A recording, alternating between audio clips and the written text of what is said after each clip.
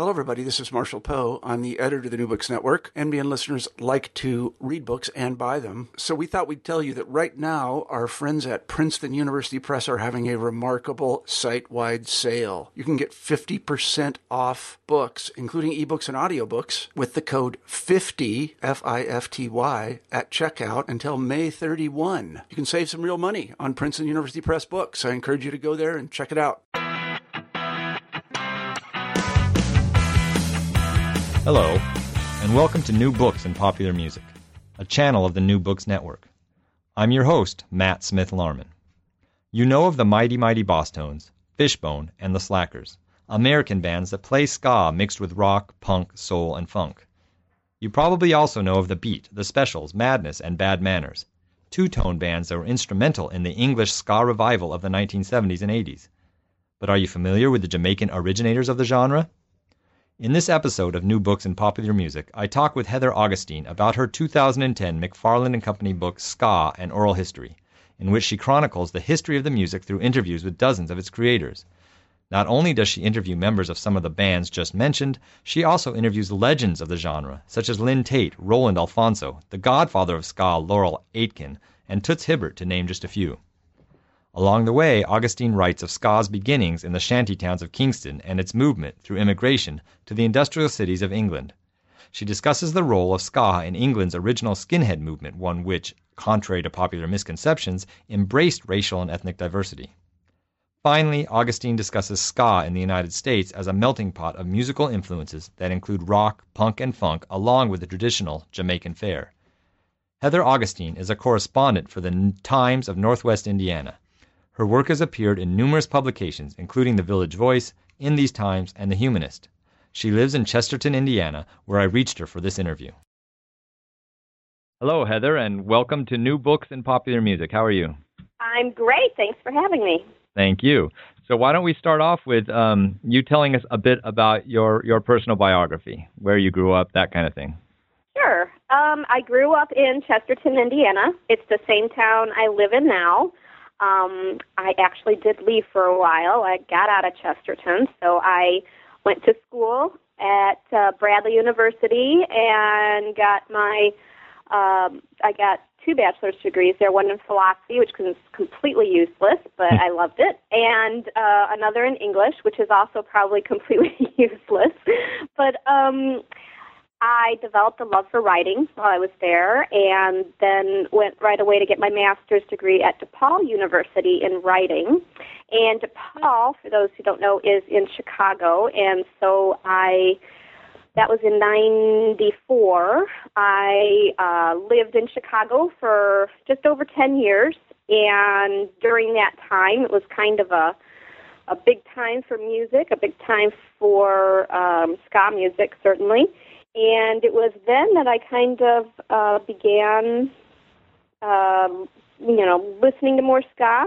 Certainly, I'd loved it in high school and middle school, but it was really during those years that I saw a lot of shows. A lot of people came through Chicago, and that combined with my love for writing, I was just looking for a project. So I started working on this book then. As a student? As a student, yep. It was a 2-year program for a master's degree, so about 1 year into my program, I started developing an idea for this book and interviewing people. They would come through shows that I would ask them, can I interview you after the show, things like that, and, I had my little micro cassette tape recorder, and I would tape them.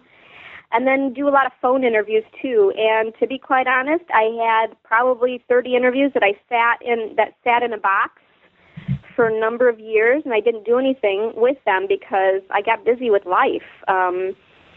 I started working a number of jobs in Chicago and had kids, and so it was kind of a busy time, and then it wasn't until, I think it was my 35th birthday, so about 4 years ago now, that I decided to pull it back out, take a look at it, finish it, and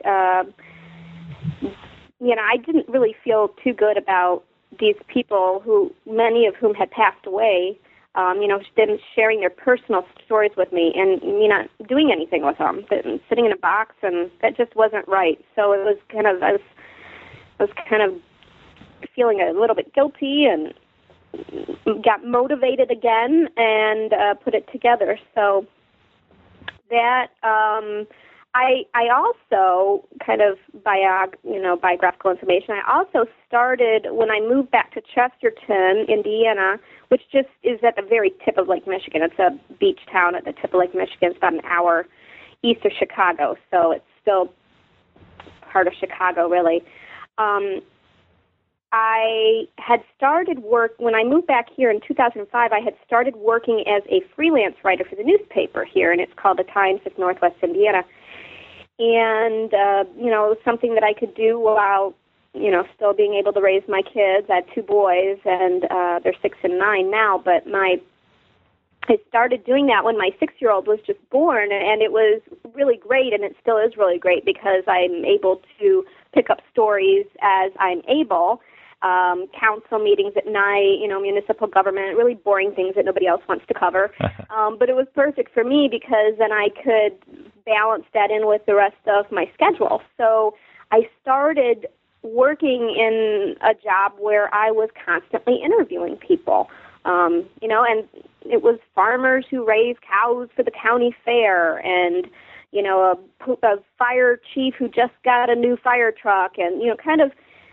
I think it's interesting, but just kind of, everyday life around here in Northwest Indiana. And I got really used to interviewing people. And so what I did then is when I pulled all these interviews back out is I re-interviewed some of the artists that I had talked to back then. And then I also interviewed a slew of new people, too. And it was only at that point that I really feel that I was able to write this book. I would not have been able to write it a long time ago, just out of grad school, because I wasn't used to, on a daily basis, taking interviews or learning the art of the interview, first of all, and then also taking those interviews and weaving them into something interesting to read, a narrative, something where you can read the history and not feel bored with it. It wouldn't feel like a history book. I wanted it to feel like a storybook. So it was at that point that I felt that I was able to do it. So who was your first interview way back in, I'm guessing this is the 90s? Boy. And were you nervous? Good question. I have no idea who the first person was. I want to say it was probably Bucket from the Toasters. It was probably him. They came through so many times, and it was probably him. And, of course, yes, I was nervous. I still get very nervous. I'm working on another book, and I know we'll talk about that later, but I've got an interview next week with Ernest Ranglin. I'm terribly nervous. I've already started, writing notes down of, what I'm going to ask him and everything. Right. I've probably interviewed, over 50 people in this genre, and I get incredibly nervous. What if I say something stupid and they say, no, that's not right. That's not the way it was, and I might feel like a heel. So I'm always worried about that, that I'm going to mess something up because there's, especially with ska, there's 5 different versions of every story, so you don't want to make anybody angry and, make them think that, that you're an idiot writing this book. So I'm always nervous of that. That's why I'm also constantly reading everything that I can get my hands on, try to stay as, on top of my game. But, and then, certainly too, when you go backstage and you interview people, they're focused on performing. So I always feel like I'm bothering them, and so I just try to get to the heart of it as quickly as I can, get in, say what I have to say, and get out as quickly as I can, just because they're so gracious to let me talk to them. Now I can say, okay, I'm the author of this book, can I talk to you?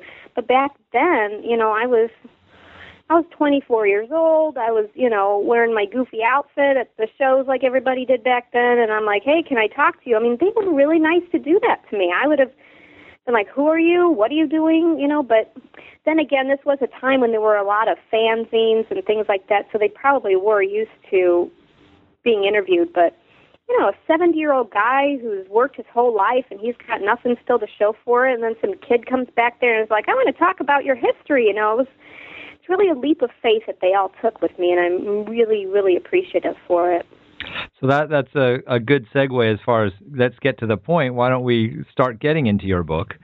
Okay. Can you start off with a brief description of what is ska music, and specifically, you know, how does it relate to say, reggae and rock steady and such things? Sure. Well, ska is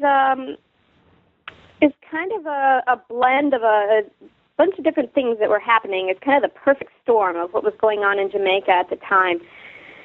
It was a time when mento and calypso were very popular, and if you haven't refreshed yourself on what that stuff sounds like, you really should. Just type in, you know, some calypso or something like that, and it's really kind of that typical island tourist sound.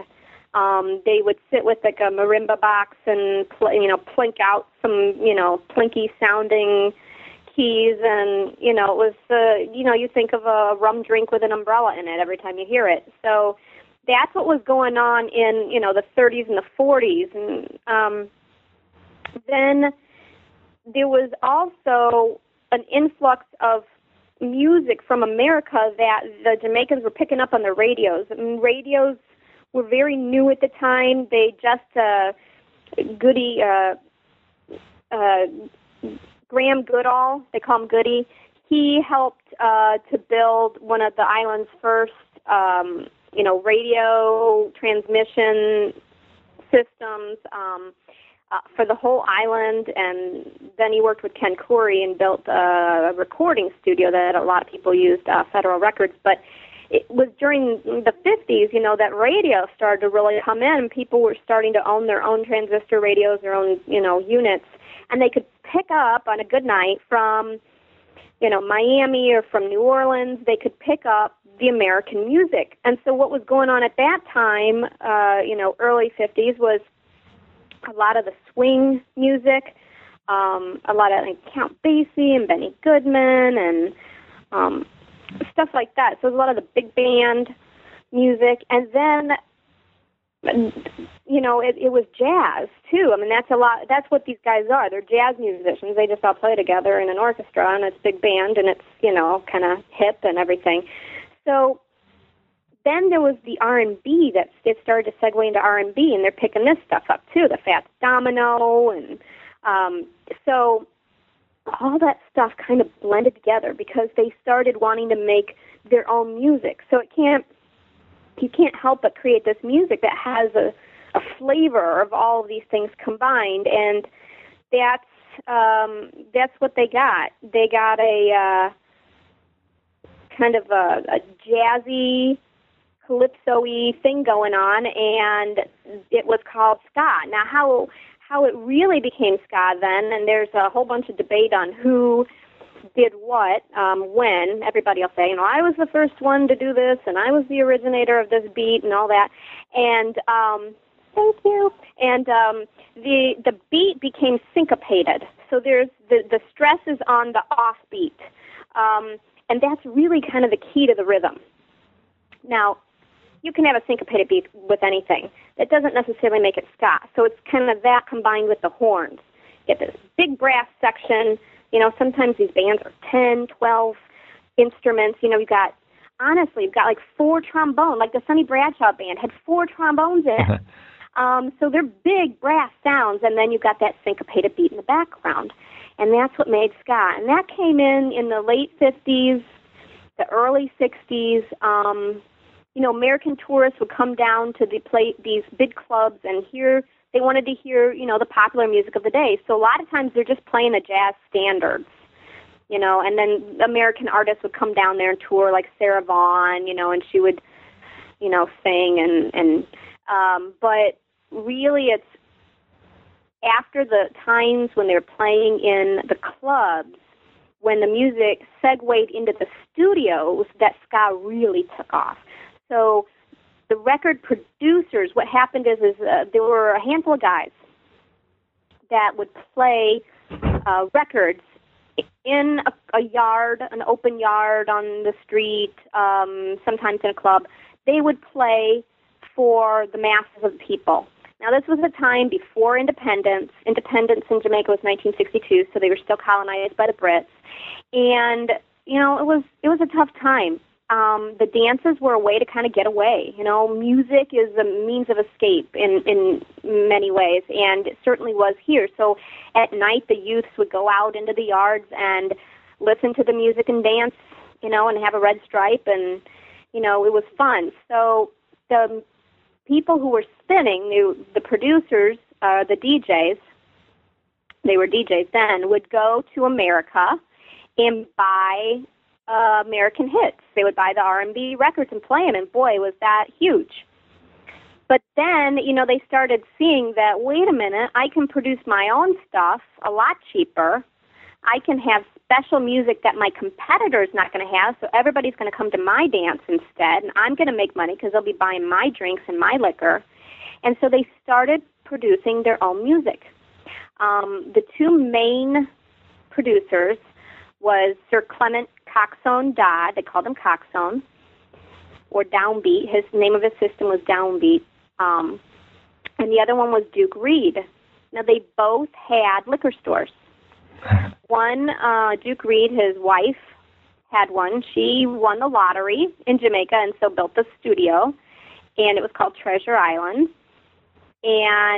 or Isle.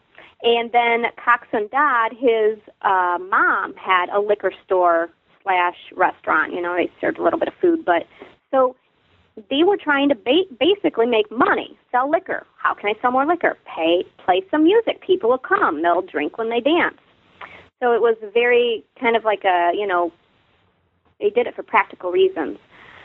But then they started making their own music, building these studios in their establishments that they had. And so Coxsone had Studio One and Duke Reed had Treasure Isle, named after a radio show that he had called Treasure Isle Time. And so they started making records. At first they were, you know, they were 45s is what it was, but they would take and they would record in the studio using a set of musicians that they would comb from the clubs. So there was, like, you know, the Silver Slipper, the Bournemouth Beach Club, the Club Havana, all these clubs that were playing the big band music. They would go there and they'd say, hey, you know, can you come by and play for me and I'll pay you? And, of course, music then was an occupation. It was a trade. So they were for hire, and a lot of these musicians would go from club to club, studio to studio. You know, contracts were, you know, written and never obeyed, and they recorded music for both producers. There's tons of other producers, too, and they would record for them. Now, when they would record, they would make one pressing of the record. And the reason why this was done was because they wanted nobody else to have it. Because when they would take that to the dance to play it, they would even scratch off the label or not even put a label on there because they did not want any spies seeing what is this hit song that is making the crowd go wild, because they did not want their competitor to have it. That record, the term for that record is called a special. And that became a band in future years in the 80s, 79 to 82-ish, 84-ish, or a one-off. They also called it a one-off. It's also called soft wax, a lot of different names for it. But these were the early days when they just had these, you know, were just installing these machines, and a lot of things are homemade. At the dances, they would make huge speakers, these huge amplifiers, and cabinet makers made them. Putting the wood together, and then the inside of the amplifiers, you know, wiring it to the sound equipment. They would go to, like, the local electrical store, which was called Warnard's, and they would get, you know, an expert there. They were like Radio Shack guys, you know, they knew everything. So they would help them, and they would make these things from scratch. The big speaker systems they called Houses of Joy. I just love that. I think that's just so cool. That's what they were, and they would stack them up, and they would spin records. Sometimes even in one yard, they would maybe even have two DJs playing off each other. They'd say, okay, Coxsone's going to play from 10 to 11, Duke Reed's going to play from 11 to 12, and then whoever was most popular was crowned the king at the end of the night. They got very flamboyant. Duke Reed was known to have bandoliers of bullets across his chest, like he was like Clint Eastwood or something, and he would carry pistols in holsters at his side and a crown, and he would ride in on a throne that his posse was carrying him in on, and very flamboyant. He was a former policeman, too, so he was well-connected and probably equally corrupt, but it was quite a sight to see these guys. I can only be envious, people who tell me the stories about being there. But that's kind of how ska got started, and it really had its heyday before the summer of '65, because in '65 is when the music started to change a little bit. And it doesn't mean that ska went away, and I'm sorry, I want to say it's in '66. In '66, they had a really strong heat wave. It was a hot, hot summer.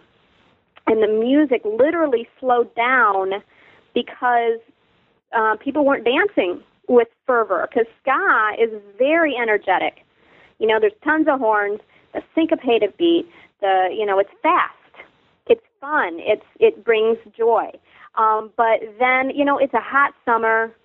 The crowds are getting a little bit testy with each other. There's some gangsters coming in that, gangs are forming and stuff. And, rude boys are involved in these gangs, and, there'll be shootings every now and then. So in the summer of '66 is where we see the music really take a change. In the most popular ska band of the time, the Skatalites, has broken up. Don Drummond is in about May of '66 has just been sentenced to Bellevue for killing his girlfriend, and so that band is broken up, and so it's really a summer of change, and the music changes. The horns start to leave. Maybe there'll be one horn in a song or two horns in a song, but that's about it. So there's no work for these instrumentalists, which is really tough. It's the golden years for vocalists as they come in and they really start to showcase their talent, singing a lot of songs about love. We have a lot, the return of the love song, and certainly some songs too with themes of simmer down, your violence, songs about gun court, songs about rude boys, putting your guns down, things like that. So this music becomes known as rock steady. It is literally how people responded to the music. They were swaying steady, but it was not as slow as reggae. It definitely was still lively, but it was, just kind of pleasant music, and that's what we see a lot during these years, 66, 67, and it's when the music slows down even more that it becomes reggae. And reggae, the beat is different too. Not always, but reggae kind of has like a double beat. It's like that da-da-dun, da-da-dun, dun. You don't really get that in ska. And ska, it's just that, very quick. So reggae then takes over, and, I don't follow it too much after that because although I do like it very much, I leave that for other historians because it's that ska period and the reggae and the rock steady period that I'm most interested in, where it's more of a Jamaican jazz, as they call it. Some of the more popular, and I don't want to get into a deep discussion of reggae, but like Bob Marley starts out playing ska, does he not? He does, yeah, you're absolutely right. And he was backed up, the Wailers were backed up by, these studio musicians that I'm talking about that Coxsone Dodd and Duke Reed had in their studio. So they came in and they say, hey, we want to sing for you. And they're singing songs like Simmer Down and One Cup of Coffee. Those are all ska songs that Bob Marley sang. And, there's kind of a couple interesting stories in my book where, like Lester Sterling, who was a saxophonist with the Skatalites, he's still around. He remembers, Rita Marley coming into the studio in her school uniform because she was fascinated by the musicians. And this was before she was even, involved with Bob Marley. So she would come around and listen to him play or sing, and the instrumentalists, the Skatalites, were the ones that were backing him up. So when you hear Simmer Down, those are the Skatalites in the background, and they don't really play too much anymore because Lloyd Knibb, the drummer, just passed away a few months ago. But, up until those last days, they were still playing Simmer Down every time, and Doreen Schaefer sings it now in concert. So it's because of the Skatalites, really, that Bob Marley was able to be a success. There were a lot of people who had, a hand in his success, and the Skatalites are definitely one of them. Please talk more about the Skatalites, then. Okay. They seem to play an important role in your story. Sure, yeah, they definitely do. They were only together for 18 months. And, when you consider how rich of a history, Jamaican music has, it's pretty stunning to think that, this band that was so influential was around for such a short amount of time. The Skatalites had a number of people in their band, but they were the studio musicians, and basically Tommy McCook, just put the band together one day because these were the musicians who were playing to make the producers money. They would literally, when I said that before, that playing music was an occupation, I literally meant it. They would come in and clock in with a time card. They got no royalties. So that's why, they're still a little bit, peeved about it today. We want to give our producers credit for really launching the music, but they really did rip off the artists. And they were in it to make money. So they paid them just, it was a new thing to them, they didn't know anything about the business, and certainly it's not like it was today. Like it is today. So they came in, they clocked in, just like if they were a tailor or a shoemaker or a garden worker, working in a garden. They came in and they clocked in, and they got paid for that day. So they worked 7 days a week.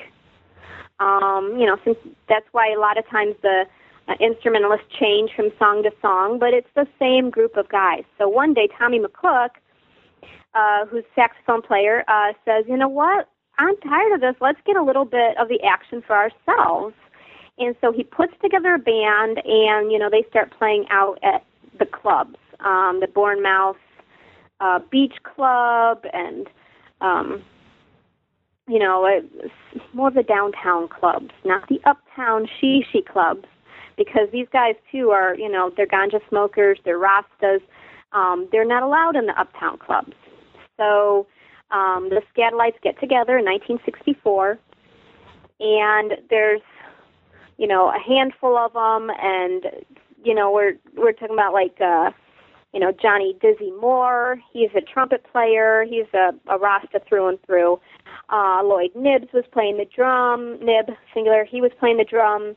Lester Sterling, he was playing the alto sax, and Roland Alfonso was playing the tenor sax. Lloyd Brevet, he's upright bass.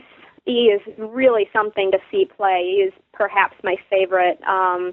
Just a little bounce when he plays, and he's just really into it. Long dreads, the pork pie hat on. He's still around. He doesn't play anymore, but he's in Jamaica, back in Jamaica.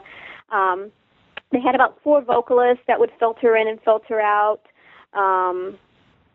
Jackie Matu, he would play piano, and Tommy McCook, of course, was on sax. And then the subject of my next book, Don Drummond, would play the trombone. And then, Doreen Schaefer was one of the vocalists, and Lord Tanamo, and there were about 4 people, and they would just kind of filter in and filter out. So these guys would start playing at these clubs, and they were the hit of the island. They were huge. It's not like you can say it's the same as today, like, well, what did they do on the radio charts? It wasn't like that. It's just that they drew a huge crowd. They would play for hours. Everybody would take a solo. Of course, these were all like the top musicians, so everybody would solo, and it would go on for hours. And people were, dancing, or they would be, riveted, like, Don Drummond would take a solo, and then Ernest Ranglin on the guitar would go and play off of him, and then Don would go, and then Ernest would go, and they'd play off of each other, and it was just, they were always, it was like this culture of one-upmanship, and, some people think, I talked to P.J. Patterson, who was the manager of the Skatalites back in these days, and he then became Prime Minister of Jamaica for, I think, 16 years, some crazy long run. But I was talking to him, and his theory about why they broke up is that, these musicians were all individual musicians, and they were too good to stay together because they all wanted their own kind of, limelight. And so there was a lot of, infighting and jealousy and competition and, I want my pay and things like that. Now, also, at the same time as the breakup, and certainly that definitely had a component in this, but at the same time, in January 2nd, well, it was January 2nd because it happened at 3 in the morning. January 2nd, 1965, Don Drummond murders his girlfriend. Now, Don Drummond is the highlight of the band. He is the best trombonist on the island. He had his own band. He would play in any band, and he would draw people. They would say, this weekend, Sonny Bradshaw and guest trombonist Don Drummond, and he was the draw. Okay, so it would be like saying, like the Jackson 5, and then, everybody goes see Michael Jackson. So they don't really care about the LaToyas or the who else was in the band. So people would go to see him. So when he is no longer in the band because he's, facing a murder trial, which went on for about, he wasn't sentenced to Bellevue until a year and a half later because he was declared unfit to stand trial. He's not in the band anymore, then, the band is not the same. So they only lasted 18 months, but it is largely Don Drummond's compositions that we hear the Skatalites play today. We hear on their recordings all the huge hits.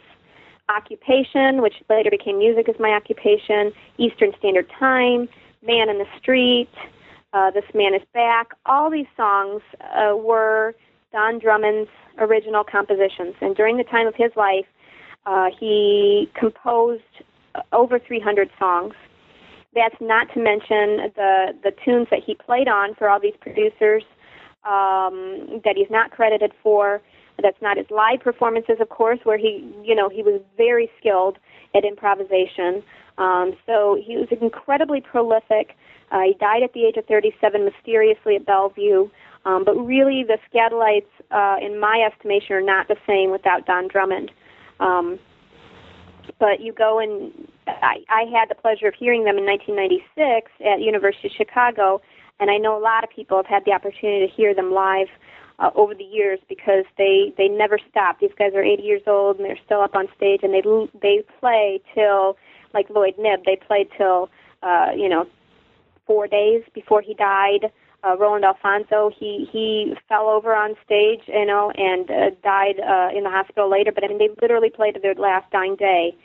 To see these guys perform is unbelievable. I mean, you're witnessing history, but you feel the power that they have when you watch them. It is something that I cannot put into words. So if you have a chance to even go on YouTube and see one of their performances, you'll get a little bit of it, but to see it live, it's really something. And their music is very powerful. It's a typical jazz form where they'll play the theme at first, and then each one of them will take a solo and play their variation on that theme, and then they return to the theme at the end.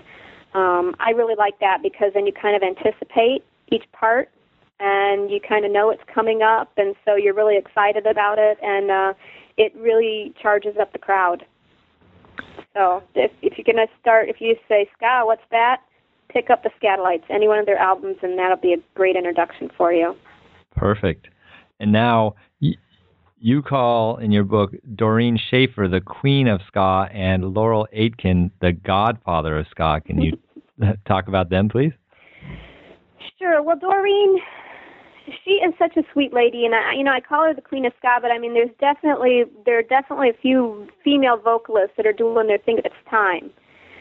I think maybe why I crowned her the queen is she never stopped. She never stopped. That during that time we have a lot of female vocalists that gave it a good run, like Millie Small, My Boy Lollipop. I mean, that song really put ska on the map in many ways because it was the first international hit for Jamaica in 1964. So certainly Millie Small could be a princess of ska.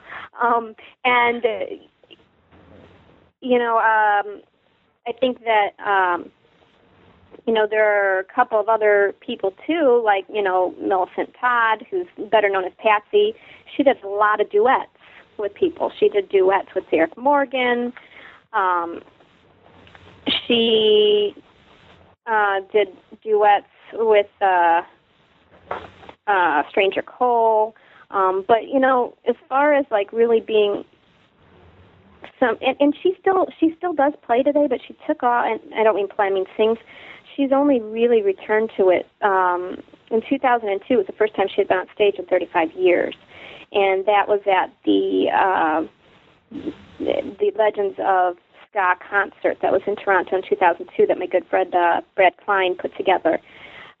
But she took 35 years off. She worked in a hospital. Nobody knew who she was there. They didn't, know her history and everything. And, you can read about why she did that because she had very good reason to do that. But I think that Doreen is just really something because she, she's a grandma.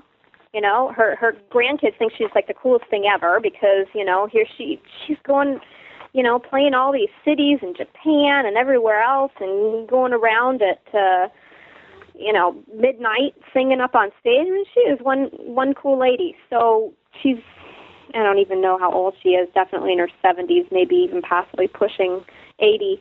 And just, her voice is so sweet and so melodic and, to listen to her, it's really pleasant. So that's why I call her the Queen of Ska, I think. And she has some interesting stories about how she almost, didn't have a career. She lived in the what we would call the projects, in the government yards. And, it's not like mail got to her. And so she almost missed her opportunity when she missed, an invitation to come sing and in one of the tourist clubs, a cruise ship.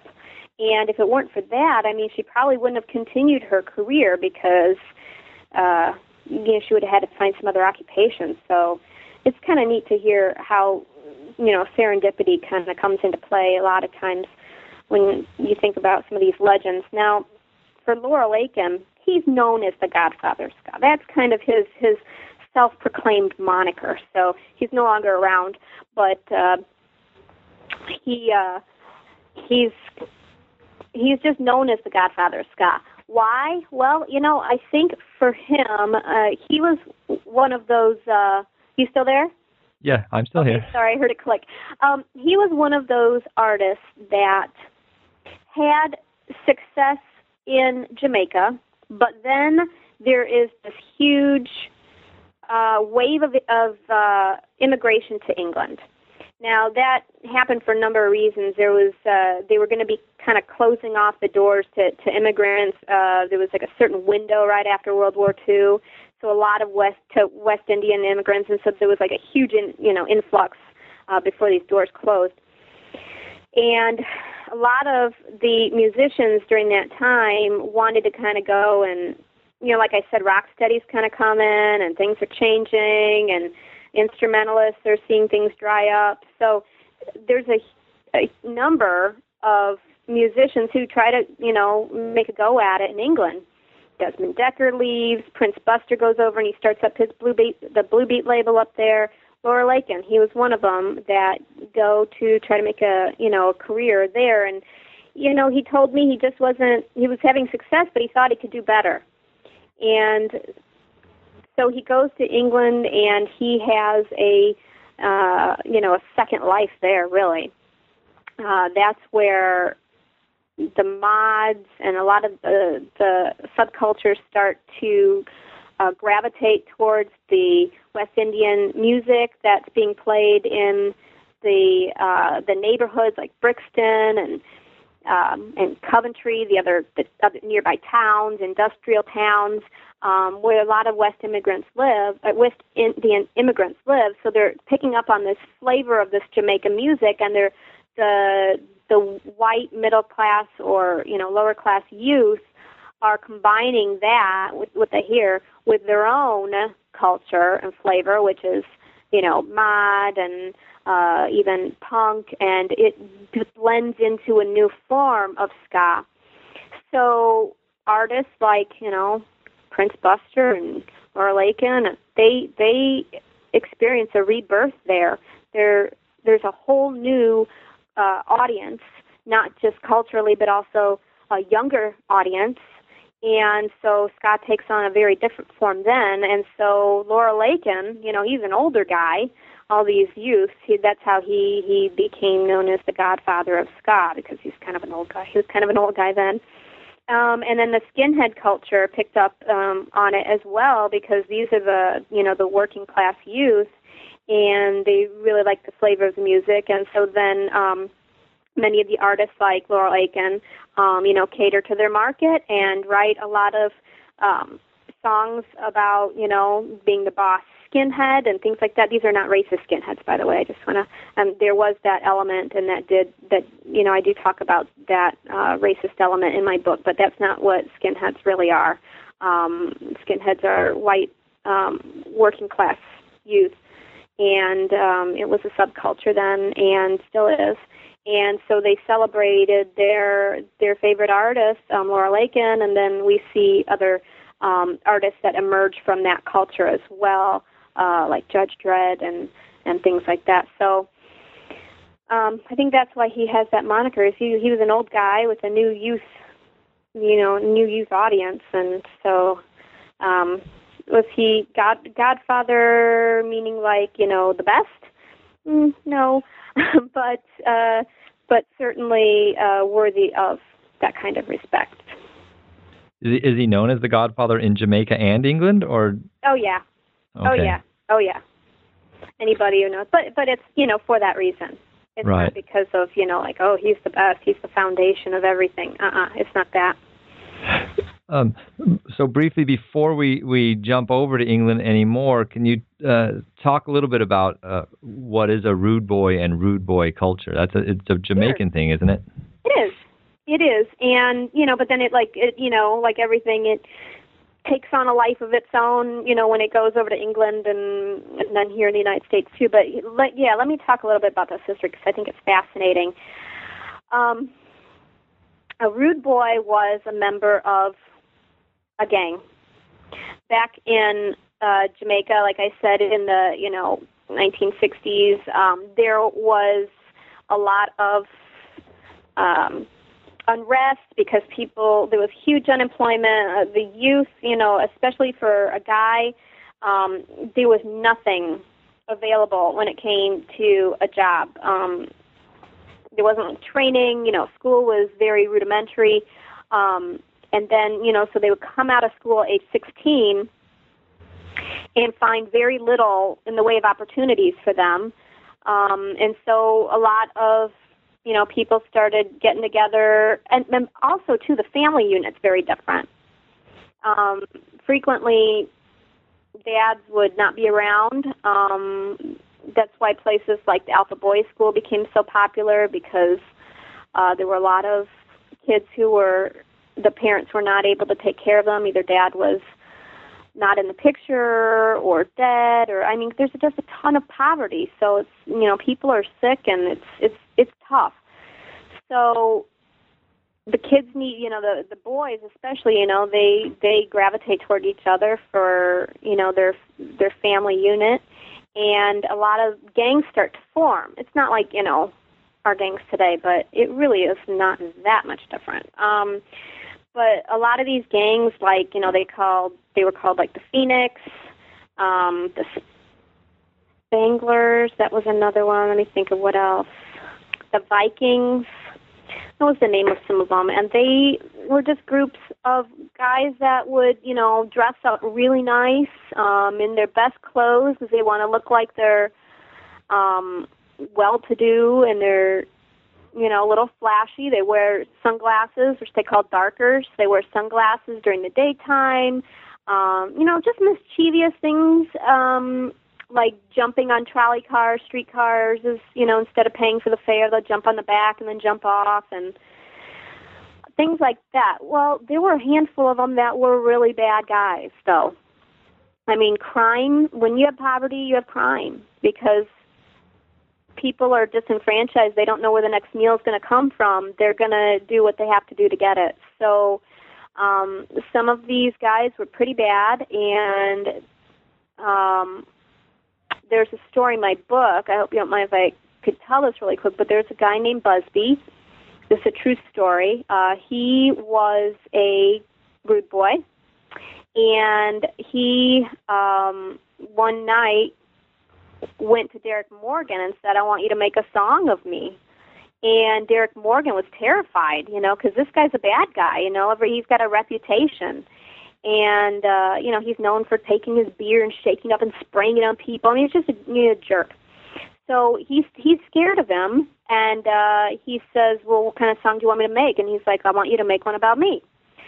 So Derek Morgan goes to Leslie Kong, who owns the label Beverly's. He owned a restaurant ice cream shop with his two brothers. His two brothers overhear this story, and they're laughing. They're laughing about it. And he says, I got to make a song. This guy, he's a bad guy. I'm scared. I don't know what I'm going to do. And Leslie Kong says, well, he's called Beverly's. That's what they call him. And Beverly says, I don't know what we're going to do. We can't make a song that fast. He wants it on Friday night. We can't make one that fast. Do you have anything written? And Derek Morgan says, yeah, I have this song that I would play around. I have a piano part written. And he said, well, all right, let's go do it. So they go to the studio and they make this record. And they take the record on that Friday night, and Busby says, all right, I want you to take it up there to the turntable, and I want you to tell him that he's to play it at midnight. So at midnight, the record drops, and they play the song. And the song is, it's rougher than rough, tougher than tough, strong like lion, we are iron. And when Busby hears this song, he says, go get me a box of beer. So Derek Morgan comes over and gives him a box of beer. He takes the beer, and as that part is playing, the rougher than rough, tougher than tough, he smashes the beer against the wall, and he screams, iron. And he's, Derek Morgan says, he's a real tough guy like that. So the next night, Busby, I guess, is, up to his antics again. He's really bragging and boasting about this and everything, being very boastful. And a friend gets him to come to a party, and at that party, he's shot in the head by a fellow gang member. So Busby ends up dying. And Derek Morgan's comment about that is, that song really, really takes him to the grave. And, to me, that's kind of the epitome of rude boy culture right there. Of course, when, the West Indians immigrate to England, they pick up on the style of the sunglasses and then the pork pie hat. And, that's what we see of the rude boy culture today, that little animation that the specials have that was designed by Jerry Dammers. His name's Walt Jabsco. It's the little guy that looks like he's skanking, and that's kind of that culture, where it comes from. But it really wasn't, these guys are bad. A lot of them, there was another story of a guy going into a school and abusing a girl, a schoolgirl, sexually abusing her, and they were not good people. So some of them were innocent, maybe just mischievous, but most of them were pretty bad. So let's jump over to England now, Sure. And tell us a little bit about England ska, and specifically two-tone music as a genre and as a label. Sure. Yeah. Well, I think like kind of mentioned before, a lot of the West Indians are playing in these clubs in areas where there's they're the downtown clubs. They're a little bit more working class, and so the youth, the disenfranchised youth, who are identifying with a lot of the same things, same themes of unemployment, and there's the same kind of culture where it's like an oppressed economic time, and people are looking for something to feel good about. The music is lively, and so the people gravitate in England to ska for the same reason.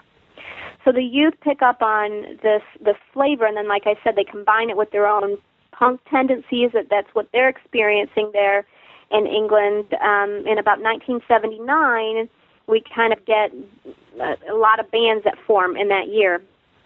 Some of them form kind of, separate from each other, but at the same time. And so one of the most important band to develop during this time, of course, is the Specials. This Jerry Dammers puts together this band. It's really his baby. It really is, and he puts together a group of musicians. It's his vision. It's his marketing, and he puts together a label because he is definitely an independent guy, still today, to a fault. And he won't even play with the Specials anymore. He hasn't. I mean, he just refuses to. He wants to do it his way, and that's it. I got a 4-page letter from him telling me why I could not use have the rights to put the lyrics to his songs in my book. And it was because, I had spoken to some of the other members of the band, and he didn't want me doing that. And he's a tough guy. He is a tough guy, but he's a visionary. And we really have to give it up to Jerry Dammers. So he puts together this band, and he puts together his own label called Two Tone. And the name comes from the black and white check. He had talked to the manager of the Clash about the band, and he told him, Bernie Rhodes told him, you've got to do something to market yourself. And so he started coming up with an image of how he could market his band and market the label. And he came up with the black and white checks that are associated so much with ska now because it was some tape that he had on his scooter. The mod culture, scooter culture was very popular at that time, and he had decorated his with some black and white check tape.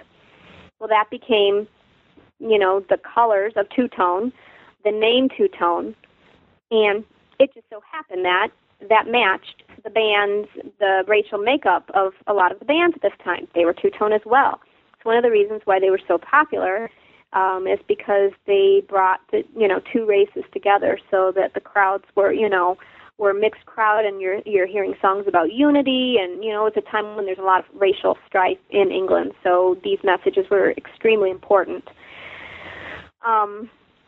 They signed a number of other bands to their label, the Selector being the next one, and the Selector had, by contract, a few more rights too. They could also help sign bands, and they had a little bit of creative leeway and things like that. Madness was on the Two Tone label for a song or two, and then they went off on their own. And but there were a number of bands that they signed, even The Beat, which later became known as the English Beat here in the U.S. because there was already a band called The Beat here, even though they stunk. And so The Beat went on for a couple songs, and then they went and formed their own label, Go Feet. Body Snatchers, Elvis Costello even came on for one song because he was having trouble with his label at the time.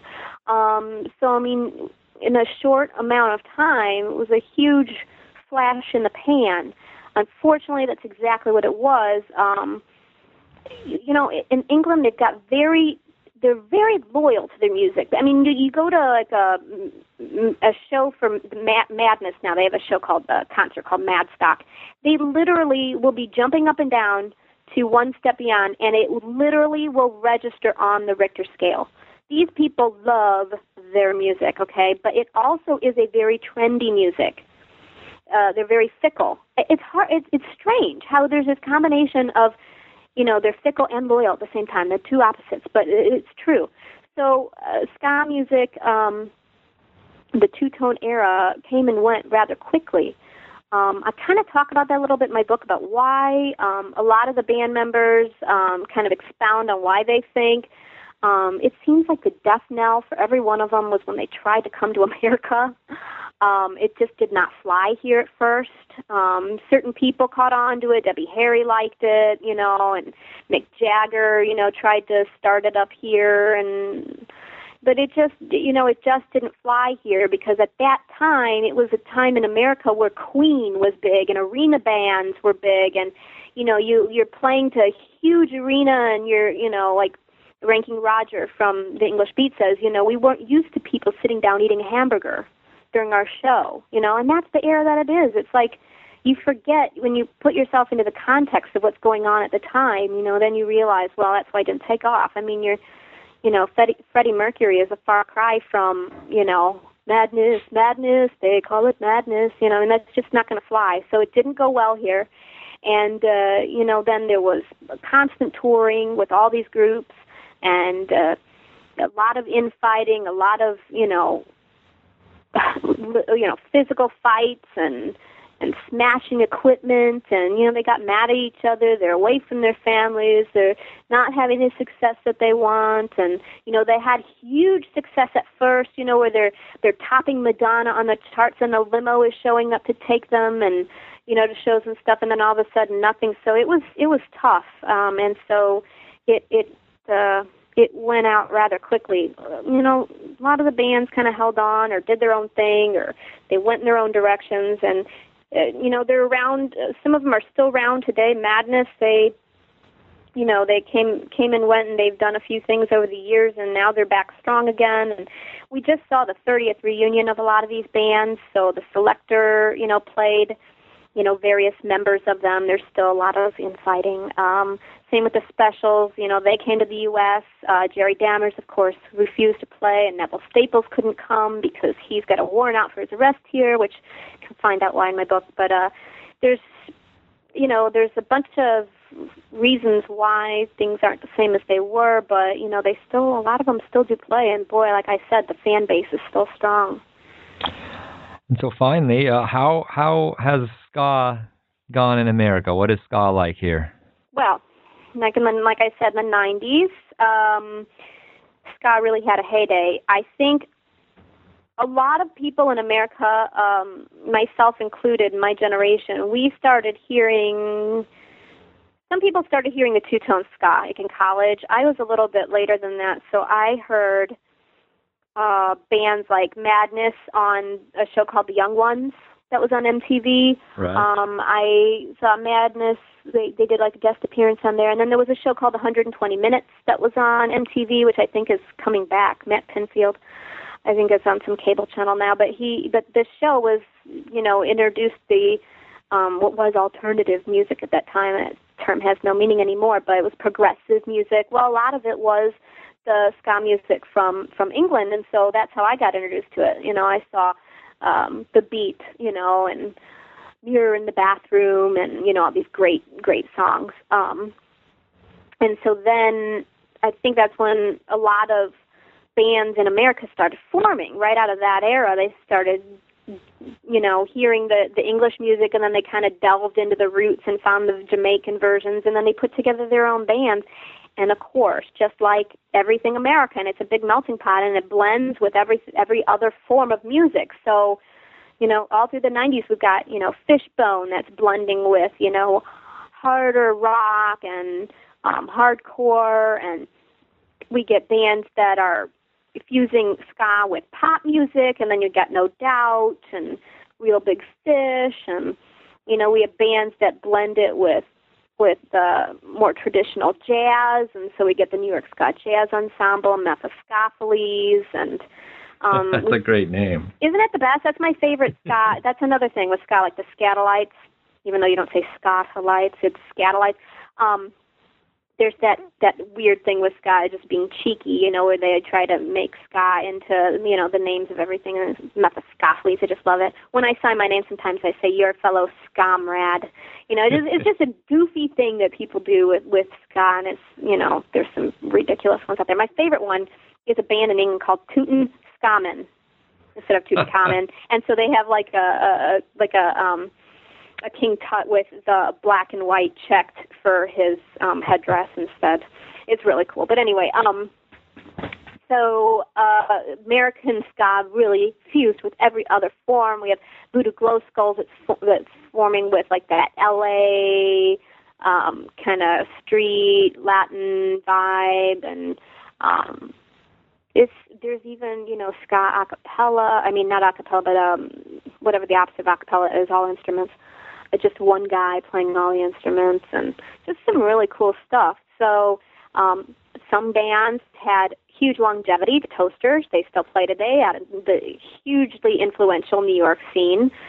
Bim Scala Bim and the Slackers, and just a lot of bands. Well, even Fishbone still tours from time to time, but for the most part, when the millennium comes around, ska really dies.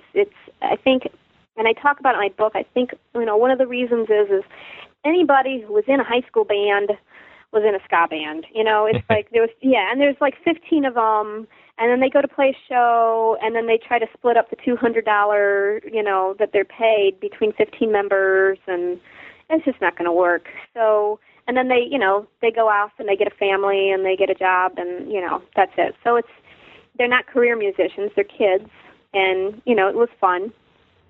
But then the whole scene kind of died. But ska is not dead. And there's the bands that still stick around. Bucket from the Toasters, he will be around to his dying day. He'll be like the Roland Alfonso that kills over on stage, or the Judge Dredd that kills over on stage. That'll be Bucket. He will carry the torch of ska forever. And he had the Moon Ska label in New York that produced and distributed almost every ska band that was worth a grain of salt. And then now he has Megalith. In 2000, he started up Megalith instead. So Moon Ska folded, and he started up Megalith, and he still tours today. A lot of these guys do. So I think anybody that's still around, there's kind of like this resurgence of, rock steady soul ska coming back now too, like the Green Room Rockers and the Soul Radix. There's some good stuff out there. So I think, it's got to be good now. You got to kind of put your money where your mouth is. And so we'll see where ska goes from here, but it will not die. Right. It's amazing how quick an hour can go, as you know, as an interviewer. Especially when you get me talking about ska. Well, you're an easy interview. Awesome. Tell us what you're up to now. You say you're working on a book. I am. I'm working on a biography of Don Drummond. He's just an interesting story. My favorite musician by far. His music is very mournful and haunting and extreme. He's a genius, but his story is fascinating. It's a fascinating story as well. So I traveled to Kingston in June and spent some time at the Alpha Boys School and touring, kind of going around and digging up archives and going around to some of the sites. And so I am looking for an agent now, and I'm hopefully going to be, I've been writing. I've got about 4 chapters down, and we'll see. I'm just trying to put it all together, and it's not going to sit in a shoebox. I promise. Great. And so we can also look for your writing in the New Times of Northwest Indiana, correct? Just the Times. Oh, the Times, not the New Times. Yeah, not the New Times, no. It might be some old stuff in there. Yeah, the Times of Northwest Indiana, and then, I, write for some magazines around from time to time, but, yeah, that's the main place you'll find me. Perfect. I have a website called skabook.com, so you can kind of keep up with me there, and I post Skabook.com. Skabook.com, yep. Okay. Well, thank you, Heather. We really appreciate you I appreciate you being on the show. Well, thank you. It's been a lot of fun. And good luck with your future endeavors. Thank you very much. You've been listening to an interview with Heather Augustine, author of Ska and Oral History, a 2010 publication on McFarland and Company. Please check New Books in Popular Music regularly for interviews with authors of books about popular music. I'm your host, Matt Smith Larman. Thanks for listening.